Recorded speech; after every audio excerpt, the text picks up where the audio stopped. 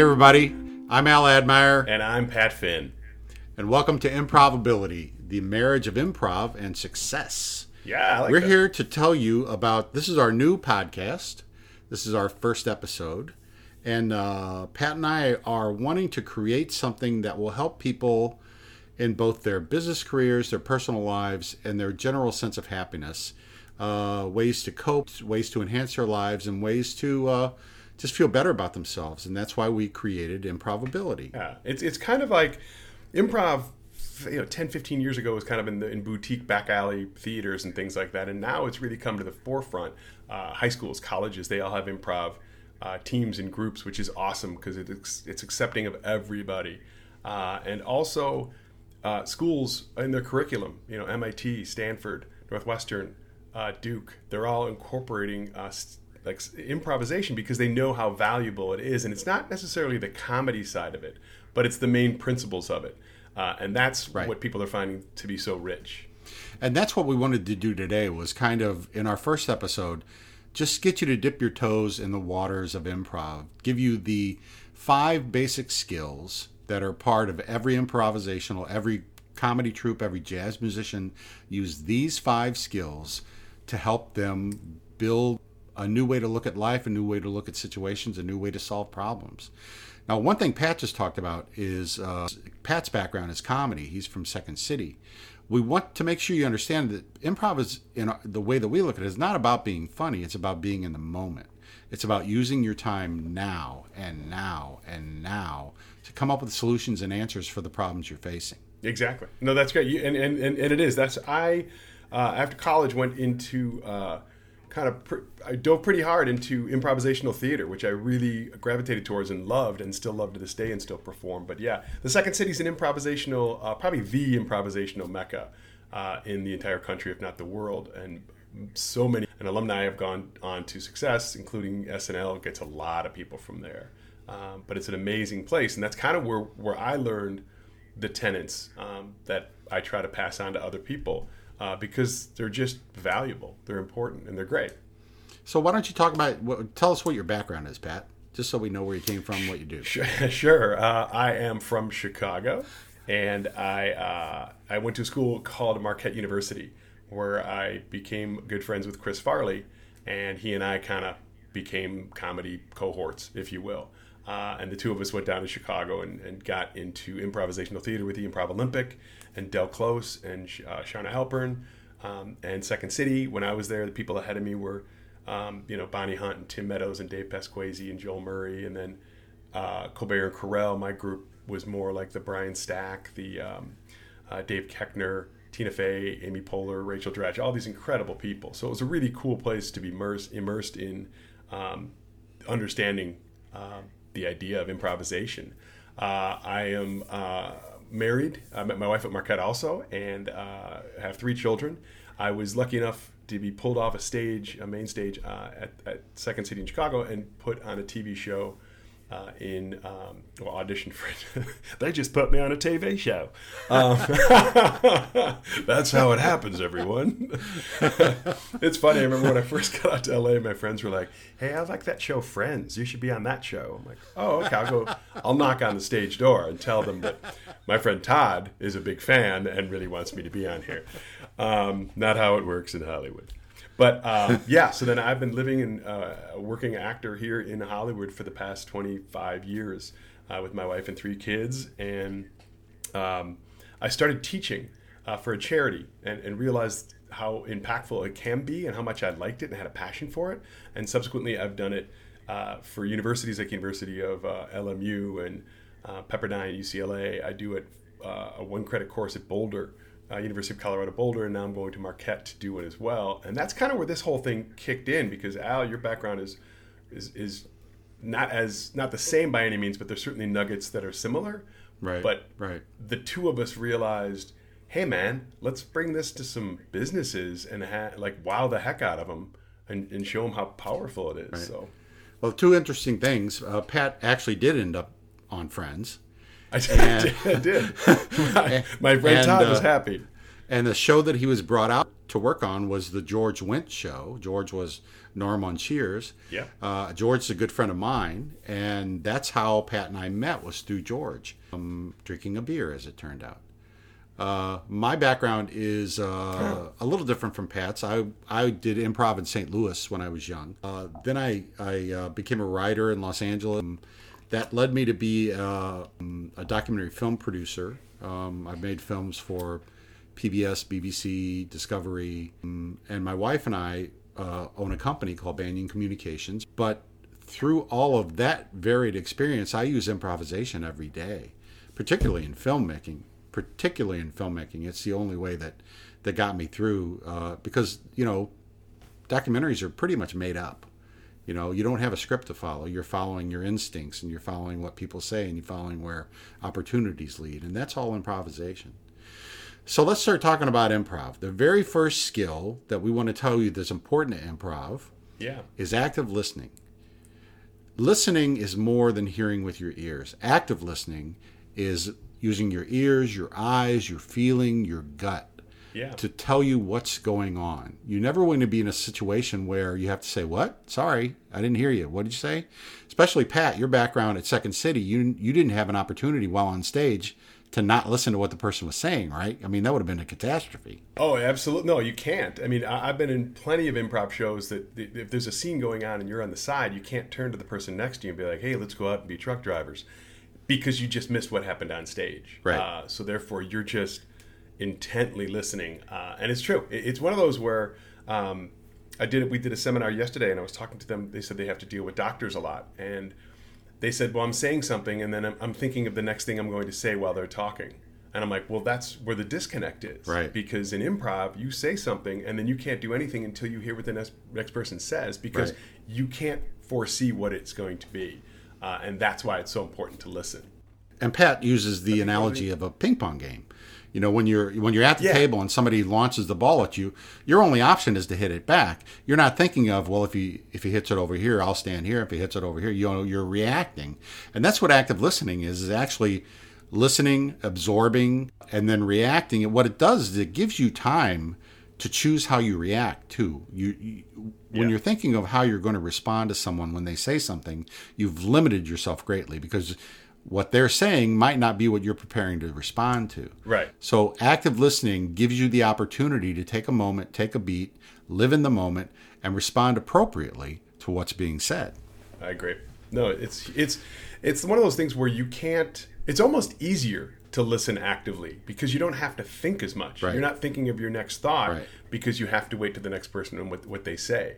And many times we'll do games and you'll see people like, "Oh, I didn't know they were going to say that." You're like, well, that's the beauty of it. In improv, you have to adapt to anything you think you might not know or know that's coming at you. Very quick story. I was making a film in Russia one time, and we were on the tundra, and we had a fixer. And filmmaking a fixer is a person who kind of takes care of all the little things that nobody else can really do. She was in charge of lunch the next day, and I mean, we were out in the middle of nowhere in 40 below weather. And what I thought I heard her say was, "I will bring boxed lunches. Are you okay with that?" And I was busy doing this and thinking about how cold it's going to be and making sure. And I said, "Yeah, that's fine." What she actually said was, "I will bring boxed lunches. Are you okay with fat?" So when we got onto the tundra in the middle of the day, opened these boxed lunches, and inside was a perfect pinwheel of fat. Wow. Who knows what kind of animal it came from, and a cold baked potato. Wow, that's like the most un-Hollywood. And I was really, really unpopular that day. So, sure. Just an example. Greenlit the fat and potato. just an example of how you really need to listen. Yeah, especially with the culinary choices. The next skill we want to talk about, and it's kind of the core of improvisation, is a skill of yes and. Mm-hmm. It's called the acceptance and elevation of ideas. It's basically where what we say is that every idea someone offers you is a gift. And what do you do with the gift? You take it, you accept it, you receive it. And then because of the age of regifting, what do? You change it a little bit, put another wrapping on it, and you give it back to them. So what you're doing is taking their idea, adding to it, and then presenting to them or the group again as something that can culminate in ways that you couldn't even imagine. Yeah. It's kind of the idea of you're building something with somebody else. And that's why improv can be like the ultimate team sport, because you so much need the other person. Right. And what happens is when you say yes to something, when you agree to something, whether it's somebody's idea in the boardroom or somebody's idea on a place to go eat. Right. Most of the time when people don't agree with something, they're just trying to be stubborn or stingy, and they just curmudgeon-y, whatever. It's when you say yes to things, all of a sudden you create a world of acceptance. You create a world like, oh, this guy, Pat liked my idea. I feel a lot safer. I'm going to actually add another idea to that. This is a place of non-judgment, which creates a world of trust and support. And that's the ultimate goal right there. So that's why yes is so important. The rule in improv is don't bring a cathedral, bring a brick. Yeah. So bring an idea and let somebody else build on that. And pretty soon you have something that you couldn't even imagine. Right. Because we've all been in boardrooms and things where somebody tries to build the whole thing by themselves, and it's just like, all right, why do you need us? Or they have the blinders on. It's like, well, that's not my idea. So yeah, that's the beauty of it. Is that you need the other person. You have to have them. And it is, as I said, it is the heart of improv, is being able to bring ideas. One of the things we've heard, especially when we've worked with businesses, people say, well, what if it's a bad idea? Ideas live and die on their own merit. But every idea should be given the room to bloom, to blossom, and see where it goes. There's been many times when I've heard bad ideas, but there was a nugget in there of a good idea.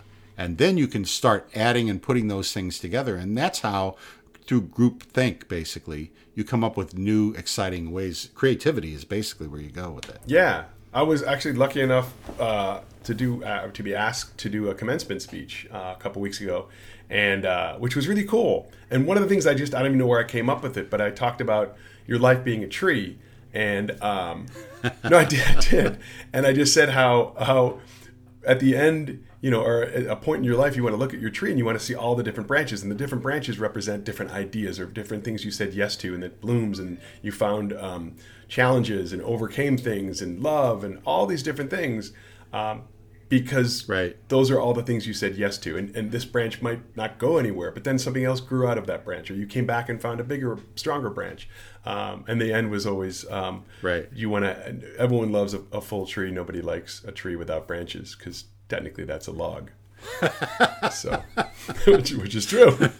So, did you use a Dutch elm disease as a metaphor for life? I brought that in because I just felt the crowd wasn't sad enough, so I brought in a horrible arborist disease. It's a celebratory day. You got to bring them down. Yeah, you can't. They can't. It all can't be laughter. There's a pandemic afoot. So the next skill we want to tell you about after yes and is the importance and value of team building.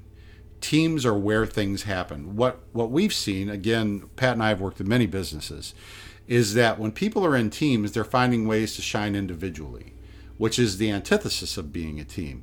What improv teaches us is that when the team wins, you win. It's important for the team to do well, for you to do well. And the team will go farther as a team than you will probably go as an individual. Yeah. Teams are the way to move things forward and to succeed. And Pat, you got a great story about team building. Yeah, I do. And I always feel like it's name droppy, but it's the idea of it. At the end, hopefully you'll see why I did it, or why I tell the story, because I think it's such a cool concept to what you're saying. And I was lucky enough to be cast in the TV show called Seinfeld. The last season, which was great because I was a huge fan of the show and very excited to do it. And about halfway through, the director was like, "Hey, Pat, in the scene with Jerry, try to make him laugh." Right. And so I was just saying my lines, but I decided to use my hands and gesture them more than I normally would, and just to kind of goof around. And Jerry laughed, and it was like a really cool moment. I was like, "Wow, that's hard to get somebody to laugh, especially a comic." And the next day, we're all set to rehearse again, and we do the scene, and I didn't do that. And Jerry and Andy were like, "Hey, Pat, where's this?" And I said, I just did it to make Jerry laugh. And Jerry's like, "Yeah, it worked. How about making everybody laugh?" And I was like, "Oh, you want me to keep it?" He's like, "Yeah." I was like, "Wow." And then I was really kind of happy that I'd tried something, and it was accepted. And then I felt more creative, and so the whole process was great.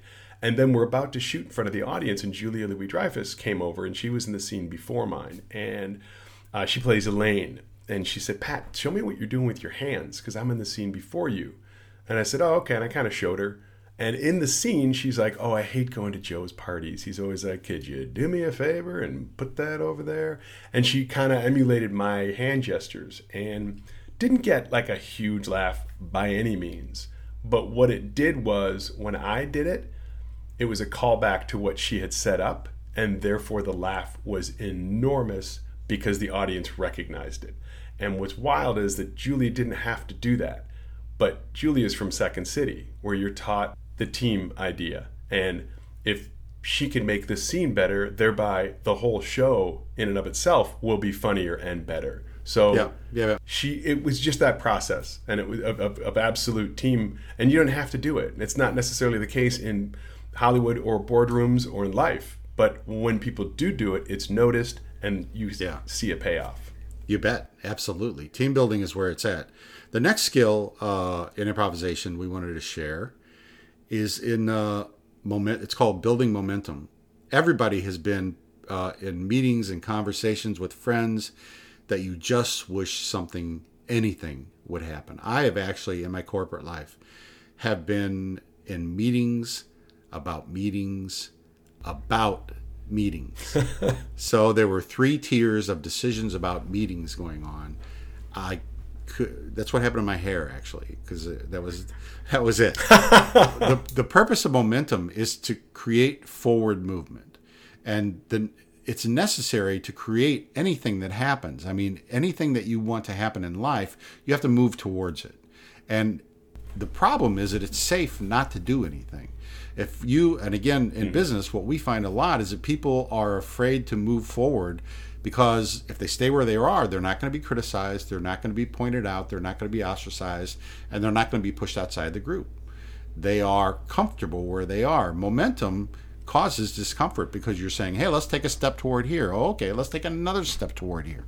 And it's difficult, but it's something you have to embrace in improv because it moves you toward the goal that you have in mind. Yeah, there's nothing stagnant about improv. It's not like Pong where it just goes back and forth. It has to move. It's almost like Jenga where you're building something, and like you said, it takes a brick, not a cathedral. But all those bricks add up to a cathedral, and that's the end result. And that's the beauty of improv, or even when you see an improv show, it's a journey. And at the end, you're like, wow, we just went to the moon, and we were underwater, and that guy had 4 noses, right? And whatever. No, I always say an improv show, if it's good, when they do a review, should sound like a fever dream. Because it's good. Right. Because nobody can explain it. Like, I saw an improv show the other day. It was fantastic. A guy came out and he had no kneecaps, and then this other guy came around. He had a bow and arrow, and it just makes no sense. But when you're there, it does. But it all is a through line that momentum is caused by. Right. And the reason momentum is important, because the 5th skill you have to be successful in improv is what's called following your fear.